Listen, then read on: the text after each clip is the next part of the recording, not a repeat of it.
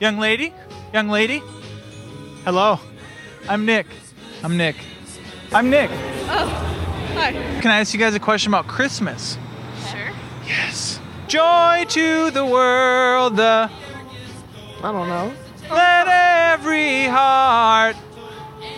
I don't know. How many wise men were there? 62? No. 5. No. 6. No. 3. Well done. 3 wise men. 3. 3? There were 3 gifts, so people assume that there were 3 wise men, when in reality, nobody knows how many wise men. That's true. Kind of an intriguing thought. I had milk gas thrown on me when I was a lifeguard in Rockville, Maryland. I agree. Do you by any chance know the gifts that they gave to the baby Jesus? No, I do not. Gold, frankincense, and myrrh. Okay.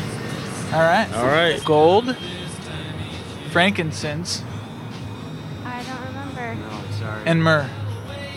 Gold, frankincense, and myrrh. Frankincense, myrrh, and silver. Frankincense, myrrh, and Silver. silver. Thank you. Gold. Myrrh, amber. Amber. I don't know about The 3 wise men gave Jesus 3 gifts. Gold, frankincense, and... do you know what frankincense is? May I? Sure. I've got a little bit of mistletoe. They're not quite sure what to do. First kiss. On camera. Whoa! When did you guys get married?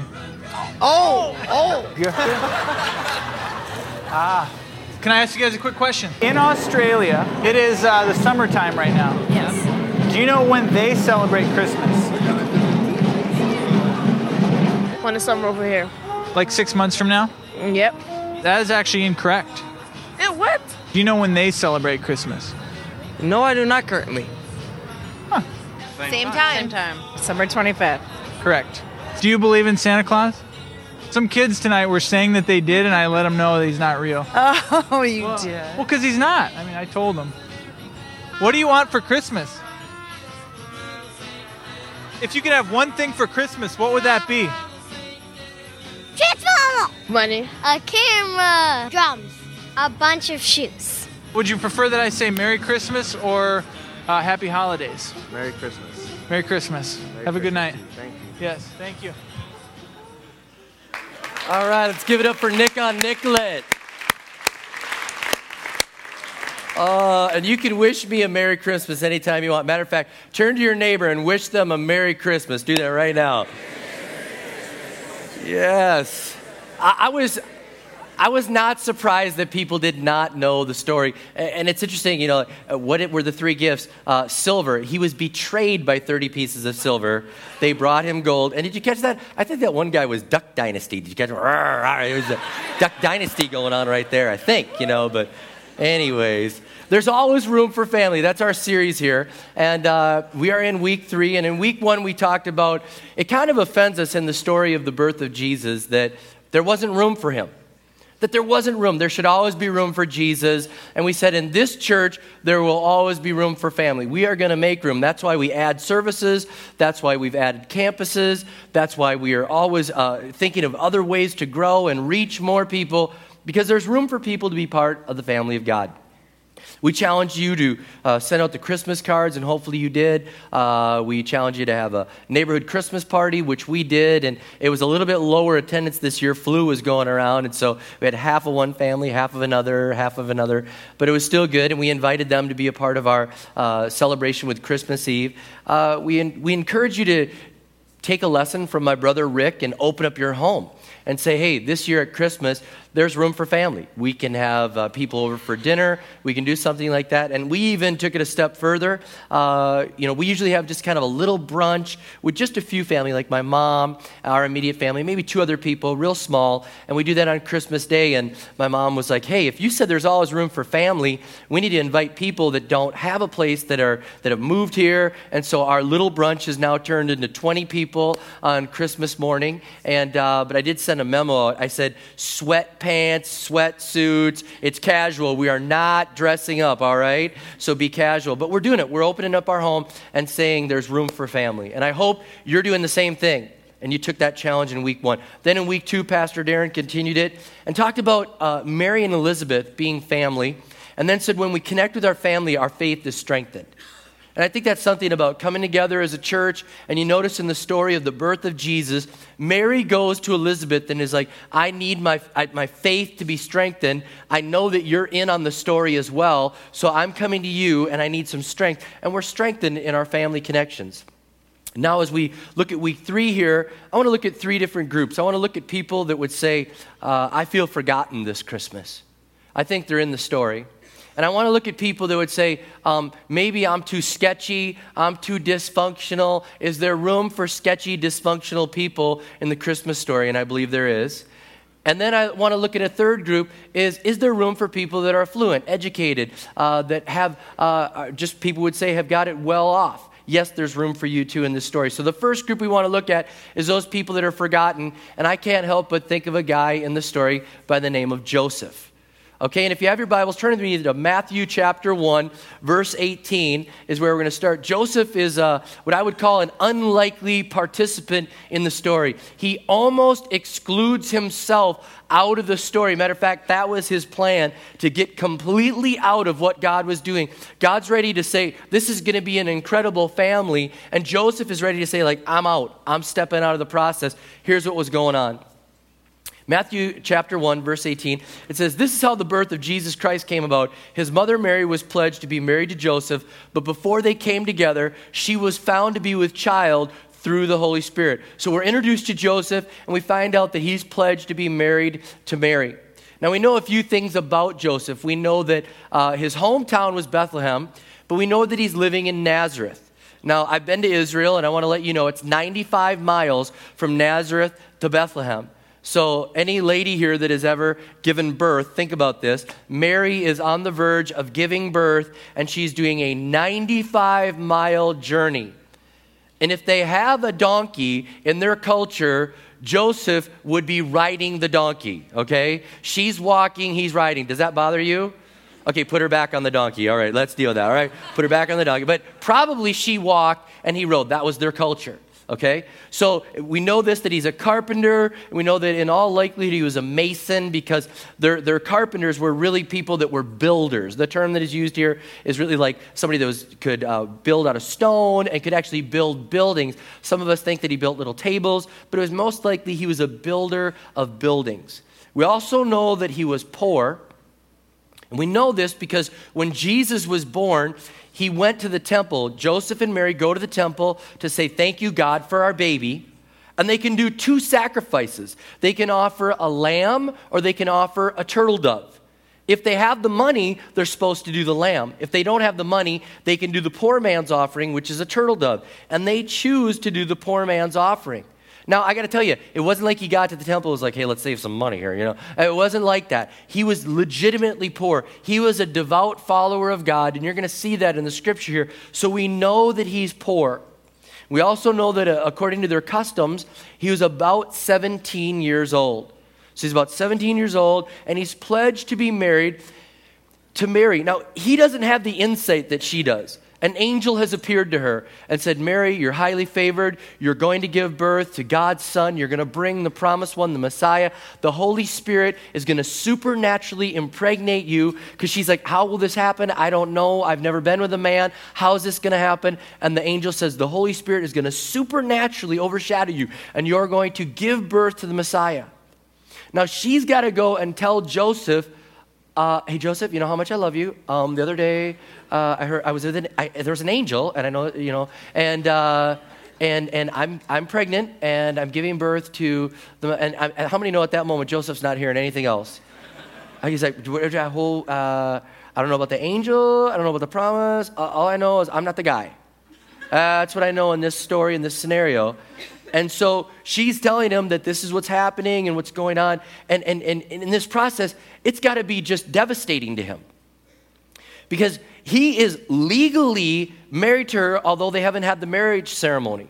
In their culture, the parents would arrange the marriage, and they'd do something. They'd say, all right, you're going to marry her, and this is a legally binding contract. They would sign it, and so they were legally married. And what would happen is then the guy would go and prepare a place for his bride to live.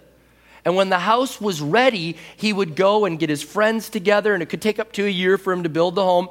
He would get his friends together, and he'd get a band together, and then he'd go through the town, and then he would shout and call for his bride.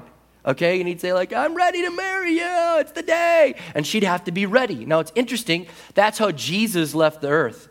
He said, I go to my Father's house. There's many mansions. I wouldn't tell you that if it wasn't true. I go to prepare a place for you, and there's going to be a day that I'm coming back with a shout, a trump. Think about it, the same way. So this is what's going on, and he's thinking, I've been building the house. I've been preparing for you. I've been getting ready to marry you, and now you're telling me this, and he's devastated.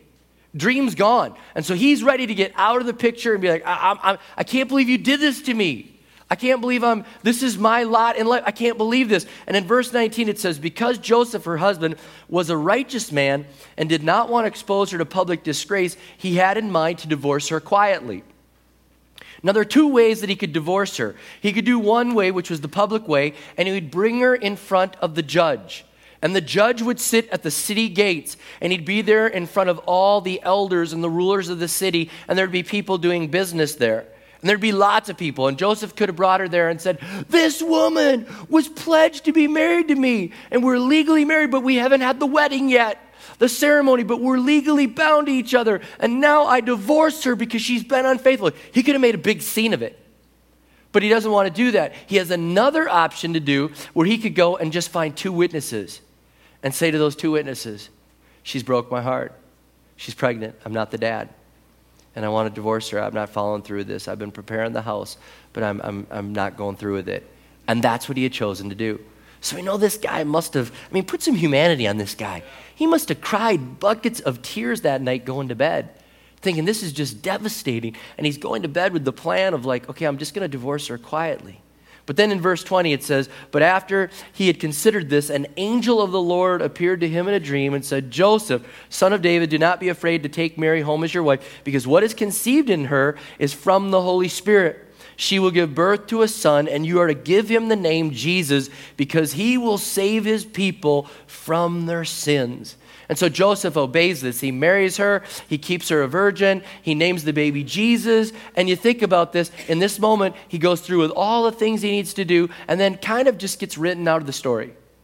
He just kind of disappears. We don't hear a lot about him at all. And he's kind of a minor guy. He's really almost somebody in the whole story that's forgotten. Think about it. People write songs about Mary, like, Mary, did you know that your baby... They don't do, Joseph, were you crazy? And they don't do that, okay? So he's kind of, and nobody says, like, Hail Joseph, blessed are thou. They don't do that stuff, none of those things. Or he's, like, left out, okay? Some of you got that, all right? So he just has a supporting role. And he's really somebody that almost is forgotten, and he's somebody that almost took himself out of the story, but God intervenes. And if you're here today and you're thinking you're forgotten, let Joseph just represent you. And instead of writing yourself out of the story, let God intervene right now. Let him intervene and hear God saying, you're not forgotten. You're part of this. Maybe people take you for granted, but you're part of this. You're important to God. You matter. You may be thinking, I'm left out. I'm all alone, and I don't know. I feel like I'm forgotten. You're not forgotten. You are part of this family. You're part of God's family. There's always room for family. One of the things our church has done over and over again at this time of year, and all throughout the year though, but especially now, we let people know that they're not forgotten, that they're part of the family. And one of the things we do is we have a service called the Empty Chair. It's always the Wednesday before Christmas Eve. We had it this year as well at a couple of our campuses. And it's for those that are grieving the loss of a loved one. They're hurting. They say there's an empty chair this year at Christmas, and we're going to be hurting. And so it's a service for healing, and it's just a great time to acknowledge the grief, but say we're moving through our grief, we're moving forward, and we're going to grab hold of what God has for us today. It's just an amazing service. And one of the things that hit me this year is about row 4, in the service, there was one young man. He's on our team. He's on our staff at one of our other campuses, and he was all by himself in row 4. And as I'm getting ready to come up and preach the message and minister to the people, I see him there, and his dad died this last year. And I was looking at him, and my whole time I'm getting choked up in the service, and I'm realizing you're not alone. You may be sitting in that row alone, but man, I am there with you. And as soon as the service was done, I went down and I put my arm around him and I said, you are not alone. You are not forgotten. We know about the loss of your dad. We're standing with you. You can sit with me anytime. I almost got down from preaching and sat with you to let you know that you are not alone. And I'm telling you right now, you're not alone in this church. You may think like, I'm forgotten. You may have come by yourself. You may think you are not alone. We are with you. We are family, and there's always room for family. The church also remembers the poor at this time of year. We gave dozens of gifts to Operation Christmas Tree or Angel Tree. We did gifts for Operation Christmas Child. 1,000 of them we wrapped. We did hundreds of gifts and thousands of dollars to the Inner City Life Center. 30 people from our church went to Swaziland and ministered to HIV/AIDS orphans and did a Christmas party for 6,000 kids over the process of days. There are people that are going to be going down to women's shelters and serving meals as part of our church because we're saying you're not forgotten. The world may forget you, but you're not forgotten. And if you feel forgotten, I'm just praying that you'll realize you're not forgotten. You're part of the family you're in. There's always room for family. You might be here in your military. You have someone deployed, and you're thinking, oh, they're not home. I don't know if the church knows about me. Yeah, we do. We pray for you. I had a young man just the other service. He came up to me and he said, I'm being deployed, and not next week, but the week after. He said, I'll be at Saturday night service. I said, will you do me a favor? Will you make sure that after service you gather us together? We want the elders to lay hands on you and pray for you. You are not forgotten. You'll be in our prayers. So people are not forgotten. They're with us. And if Joseph almost got himself out of the story, and if Joseph seems like somebody like, oh yeah, he's just there and then he's gone. No, he was an important part of the story. And I'm praying you'll realize you're part of this family. And I think it'd be very appropriate right now as a church to take a moment to pray for people that feel forgotten. I can't help but think of all the tragedy in Newtown and those families that are wondering, where are you, God? And do we feel your love? And we feel the tragedy and the grief of the empty chair. I can't help but think about the people yesterday, another shooter in Pennsylvania. A lady was decorating for their kids' Christmas musical, and this random shooter shot her and killed her, then went and shot 4 people who were dead yesterday. And I think about these people that are grieving and hurting, and I think it'd be very appropriate for us to just take a moment in this service to say, God, they are not forgotten. We lift them up in prayer. So could you bow your heads with me? Lord, we just pray right now in this service to stop to realize that people are not forgotten. I pray if they feel forgotten, if they've almost written themselves out of the story, I pray that they realize they're part of this family. And we pray for those that are grieving, that have an empty chair this year at Christmas, that are hurting because of the loss of a loved one from a disease they didn't want to know the name, a tragedy that happened, or just old age, whatever it was. But there's a loss, and we pray that they'd realize their family, we're with them. Every hug they get, every handshake that's there, it says, we love you, you're part of our family. No one is alone. For the military families that have someone deployed and they're away, or even if they're watching right now online, I pray for those families that are separated, that they'd realize they're not alone, they're not forgotten. We are with them, and right now, this church is lifting them up in prayer. And for the poor and hurting that feel like maybe they're forgotten, they're overlooked, Lord, we say they're not. We say with every gift that they receive, when they open up the gift, instead of just being caught up in the gift, they'd realize that somebody loves them, somebody cares, somebody's there. Yeah. And for everyone that's going to go work at a shelter or serve meals or whatever they're going to do in the remainder of this season, God, I pray that you'd bless them, that every meal would be served would be with that thought of you are not forgotten. You are not forgotten. In Jesus' name we pray, amen and amen. You may play a supporting role, but you're not forgotten. Get that from Joseph. Second group, if you are dysfunctional, there is room for you in this family. Okay? You can't help but read the story of the birth of Jesus and realize that sketchy, dysfunctional people were part of it. Now, I know we think the shepherds were pretty amazing because we can look back at it with hindsight bias, and we know the story, and we know the shepherds were really important in this story. But shepherds were not looked on favorably. They were simple folk. They were not well respected. Matter of fact, their word could not even be trusted in court. Okay? Because they were known as liars. So think about it. It's interesting. God sends his son to the earth, and the first people he has go out and tell people about his birth of his son is a group of liars. All right, think about that. Okay? So here's what we have. In Luke chapter 2, we also have this story about the birth of Jesus. It says, there were shepherds living out in the fields nearby, keeping watch over their flocks at night. And so they're watching these flocks and they're taking care of the sheep. And all of a sudden, an angel appears to them and says, the Messiah is being born, the promised one, the one that's going to take you out of your sin and your captivity. He's going to set you free. And so these shepherds are able to go to the manger and see Jesus. It's an amazing thing. Luke chapter 2, verse 16, it says, so they hurried off and found Mary and Joseph and the baby who was lying in the manger. Then verse 17 and 18, it says, when they had seen him, they spread the word concerning what had been told them about this child, and all who heard it were amazed at what the shepherds said to them. It's an amazing thing that there's room in God's story for sketchy, dysfunctional, looked down upon people. And I think that there's a very great teachable moment for us here in the church for us to understand that all of us have some dysfunction going on, all right? There's room for family, and if you're dysfunctional, I hope you feel comforted when I share a little bit of our family's dysfunction with you, okay? My dad's side came to America in about 1901, right around that time. They were immigrants from Russia. They were actually Germans. They went to Russia looking for a better life. It wasn't going on in Russia, so they heard about America and immigrated here.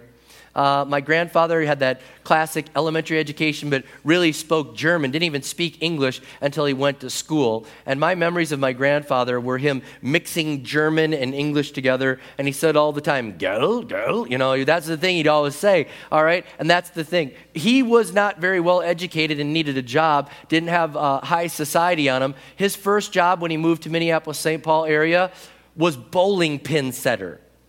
Okay, before there were automated bowling alleys, my grandfather used to stand above the bowling pins. People would bowl the ball, and then he'd move away the pins and then set the other pins. That's it. So shepherd, bowling ball guy. All right, we got it. My dad was the typical guy. It's funny to see pictures of him driving his Harley Davidson, cigarettes rolled up in the sleeve. And he told me, he says, I was just the regular guy. I'd get drunk on the weekends. I was getting drunk. I was smoking. He said I had my pornography collection. He said that's who I was before Jesus found me. And he said, that was my life. And he said, then Jesus found me and my whole life changed. You say, well, that's not very sketchy.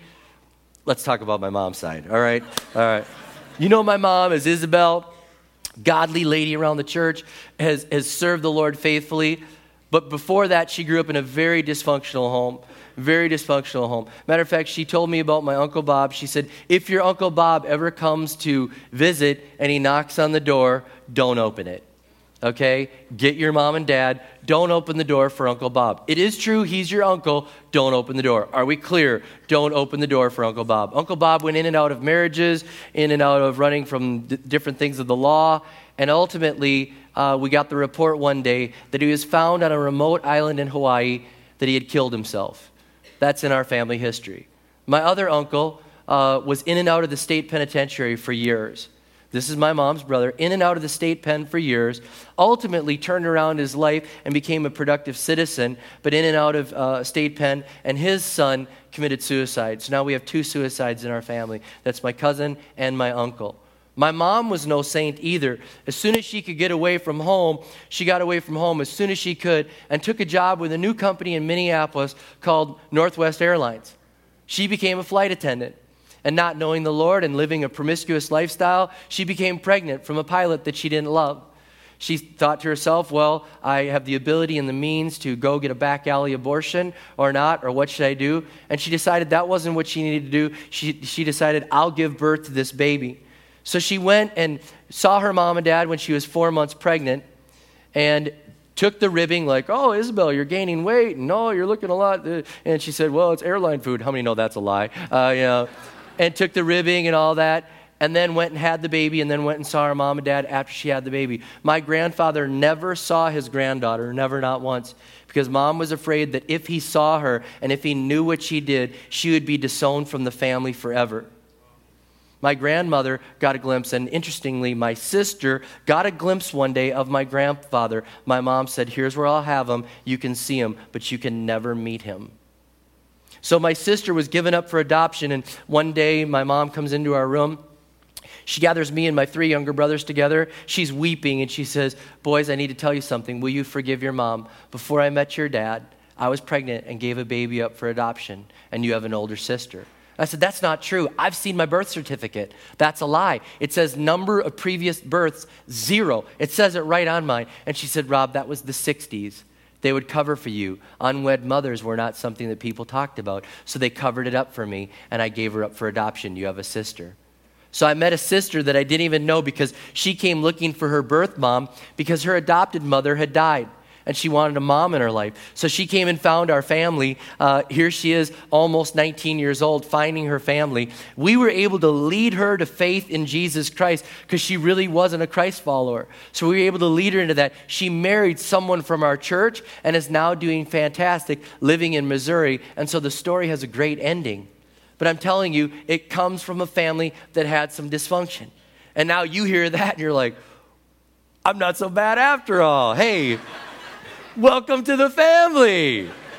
There's room for sketchy dysfunction. There's room for it. But the beautiful thing is God takes people from sketchy dysfunction, brings the grace of God, and changes them. And you think like, well, Pastor Rob must have had a dad as a pastor and a grandfather as a pastor. No, that's not the story. I'm just one generation removed from that dysfunction. And I'm telling you, there's room for you in this family. There's room for you. Matter of fact, after service, I had a bunch of people that were saying to me, like, I've never felt so close to you. My brother's in the state pen too, you know, all right. So it's all good. Welcome to the family, all right. Last group. Wise men represent those that have it all. And I've said before, we are 1%ers. You say, what do you mean 1%er? I'm not 1% in the United States. Okay, some are 1%ers of the United States, but all of us here are 1%ers of the world. When you look at the world's wealth, you are 1%ers. You are affluent. Think of how many people in this room have been to college. Think of how many people in this room have flown on an airplane or own electronics or have a home or have a home for your automobile called a garage. Think about how affluent you are, all right? We are rich. We are affluent. And there's a group here that is part of the story that says you can be part of the family too, and it's the wise men. In Matthew chapter 2, verses 1 and 2, it says, after Jesus was born in Bethlehem in Judea, during the time of King Herod, Magi from the east came to Jerusalem and asked, where is the one who's been born King of the Jews? We saw his star in the east, and we've come to worship him. So these wise men, it'd be very appropriate to call them wise men. They were educated in so many things, in medicine, in philosophy, in astronomy. They were just educated people. They were affluent. They were from Persia. They were well educated. I mean, these people had it all. They weren't really kings, if you will, but they were king makers. Okay? And it's interesting, just so you may not realize this, they weren't at the original scene. You know, some of us have like a nativity scene. You have the shepherds and an angel and the animals and the manger and all that. And you got the wise men there. They weren't really there. They didn't find them until sometime later. So if you want them in your nativity scene to be correct, put them off to the side, okay? Put them off, over there. They were late comers to the event of Jesus. But they came, and we don't know for sure how long it took, but I want to tell you something that's kind of culturally interesting. The Orthodox Church believes that it was 12 days after December 25th, that it was 12 days later the wise men came. And in some cultures, they actually celebrate a thing called the Day of Three Kings. In our Spain campus in Valencia, Spain, they actually celebrate this. It's bigger than Christmas. It's on January 6th, and they'll have a big festival all throughout Spain, Three Kings Day. And I've been trying to figure out how we as a church could adapt that. Like, is there a way that we could do something with Three Kings Day to keep the focus on Jesus, to keep something culturally relevant to say, hey, there were others that came and worshiped. But we don't know how long it took, but they think it was about 12 days, the Orthodox Church. And incidentally, that's where you get the 12 days of Christmas. They start December 25th and go till January 6th. It's the 12 days of Christmas, all right? So these wise men come there, and this is what it says about them in Matthew chapter 2, verse 11. On coming to the house, they saw the child with his mother Mary, and they bowed down and worshiped him. Then they opened their treasures and presented him with gifts of gold and of incense and of myrrh. Now these people were intellectuals. And I believe that they had to overcome things because they're looking at it. And intellectually, sometimes rich people, sometimes affluent people, sometimes people that are college educated, some people that are in the top 1% of the world have a hard time coming to the gospel of Jesus Christ because everything else gets in the way. Their wealth gets in the way. Their biases get in the way. Their barrier, their intellect, and they can't get past all these things. And they can't see with the eyes of faith. You have to see with the eyes of faith. And you have to say, God, speak to me. Help me see Jesus for who he really is. I want to be part of the story. There's always room for the family. And we're not going to write off people that are intellectual. We're not threatened by that because we believe the Word of God can withstand the scrutiny. We're going to say to the people that are intellectual, open your eyes of faith and see who Jesus really is. Because these people had to get past a lot of biases and a lot of barriers. I mean, they had to get past cultural barriers and distance barriers and racial barriers and religious barriers. They had a hostile king that did not want them to worship Jesus, and yet they still went and worshiped Jesus. Now, let me say this. If you're intellectual, if you're affluent, if you're top 1% of the United States or the world, welcome to the family. But you get into the family the same way everyone else does. You get in the same way. The wise men came and they knelt before Jesus. Everyone is equal at the foot of the cross. I don't care if you're poor and sketchy. I don't care if you're rich and affluent. And isn't it interesting? We call poor people weird and we call rich people eccentric. They're all just dysfunctional. How many know what I'm talking about, right? It doesn't matter. You get into the family of God the same way. Eyes of faith, you see him who he really is, and you bow a knee. And one thing, maybe your affluence allows you to bring more gifts to the Lord.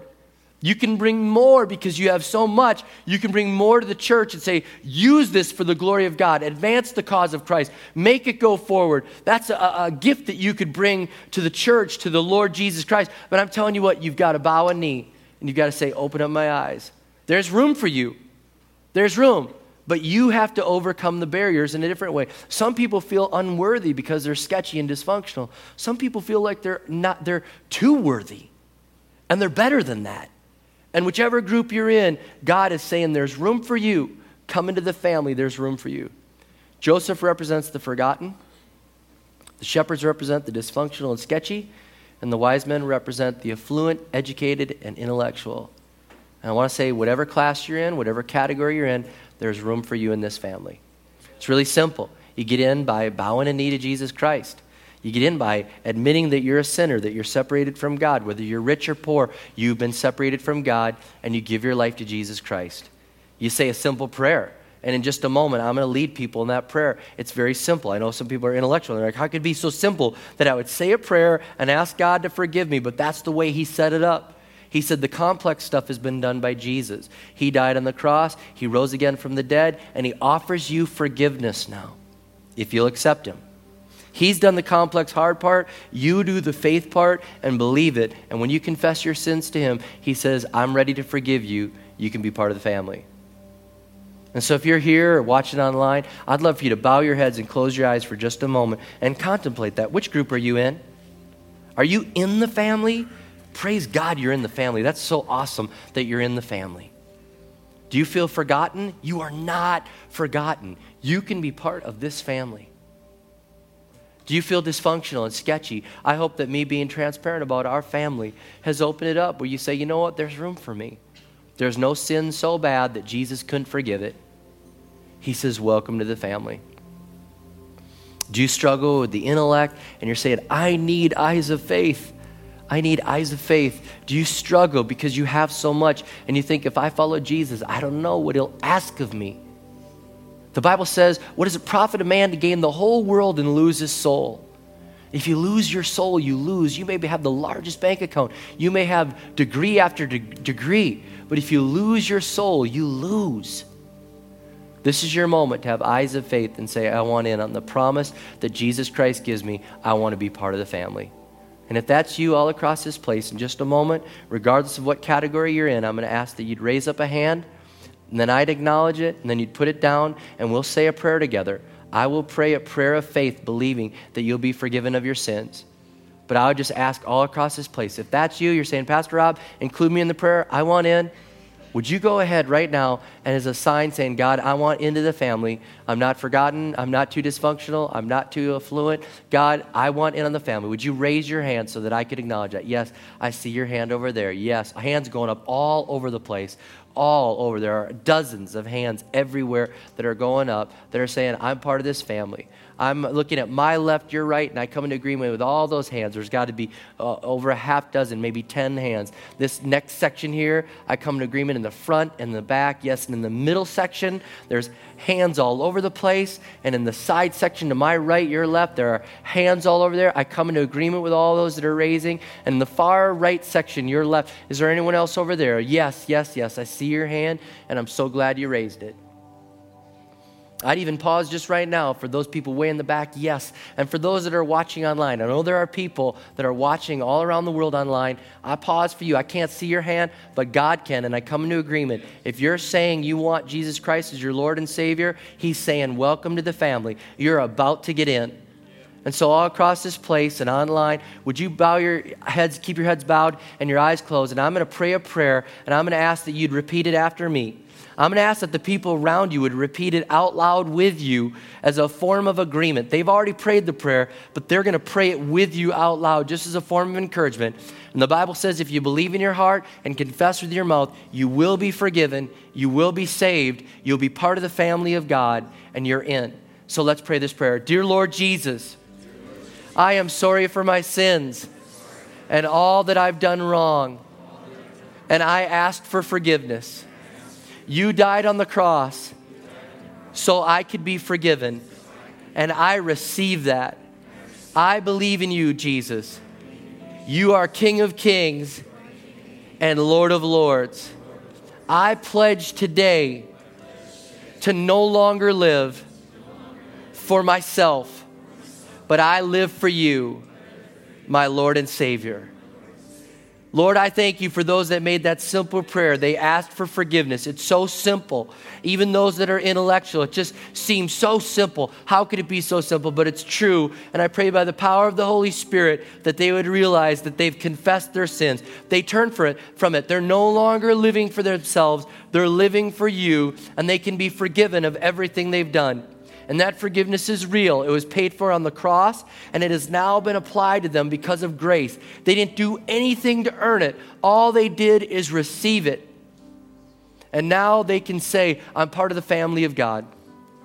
I'm part of this group that brings in forgotten people, that brings in dysfunctional, sketchy people, that brings in intellectual people that need to have eyes of faith, but I'm part of that family, and I celebrate and rejoice that I've been forgiven of my sins. I don't have it all understood, Lord, but I understand now that I'm on a journey with you, and I'm living for you. I'll do the best that I can, living in the grace that you give me, and I thank you, Lord, that they've come into agreement with that, and I rejoice on those that gave their life to Jesus Christ. Blessings on them. In your name I pray. Amen and amen. About 30 people did that. Can we thank the Lord for those people that did that? Yeah. It's what it's all about.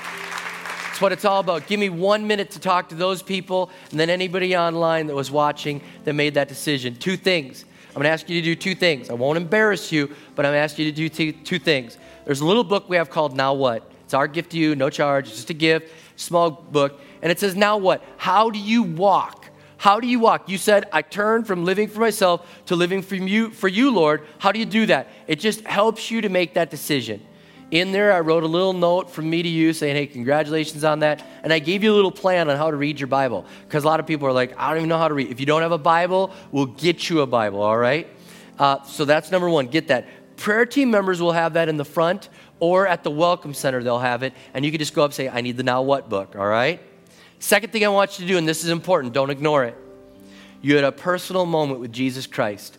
I let you raise your hand. I prayed with you. You repeated after me. It was personal. It was a personal decision that you made, but there's something about you going public. There's something about you going public and saying, I made my decision to follow Jesus. And so I'm going to ask that if you made that decision to follow Jesus, you'll tell somebody before you go to bed today, before you go to bed tonight, that you'll tell them that you gave your life to Jesus. You'll tell a relative, you'll tell a neighbor, you'll tell somebody you came to church with, you'll tell a prayer team member, but out loud, audibly, verbally from you, you're going to say, I did it. I made a decision to follow Jesus Christ. Somebody might say, well, do you know everything you did? I don't know everything I did, but I know I'm on a journey with Jesus, and I got a now what thing, so I'm going to read it, all right? But tell somebody before you go to bed 2 things. Get this and tell somebody. We celebrate that new life. Welcome to the family. Welcome to your family. Welcome. Yes. Let's stand all across this place. Prayer team members, come and make your way to the front so you can pray with people. And they'll pray with you whether you gave your life to Jesus or maybe you're part of a dysfunctional family and you go see them today or tomorrow and you need a little prayer. They'll pray with you, all right? Welcome to the family. We are so thrilled for those that made that decision and want to just invite you back for the celebration on Christmas Eve. It'll be a different service, lots of Christmas carols, a challenge, a time to celebrate the birth of Jesus Christ with other people that are part of our family. So I encourage you to be here. Have lots of grace and mercy as the place will be full, and be happy that lots of families showing up, all right? God bless you. Have a great week serving the Lord, and welcome to the family.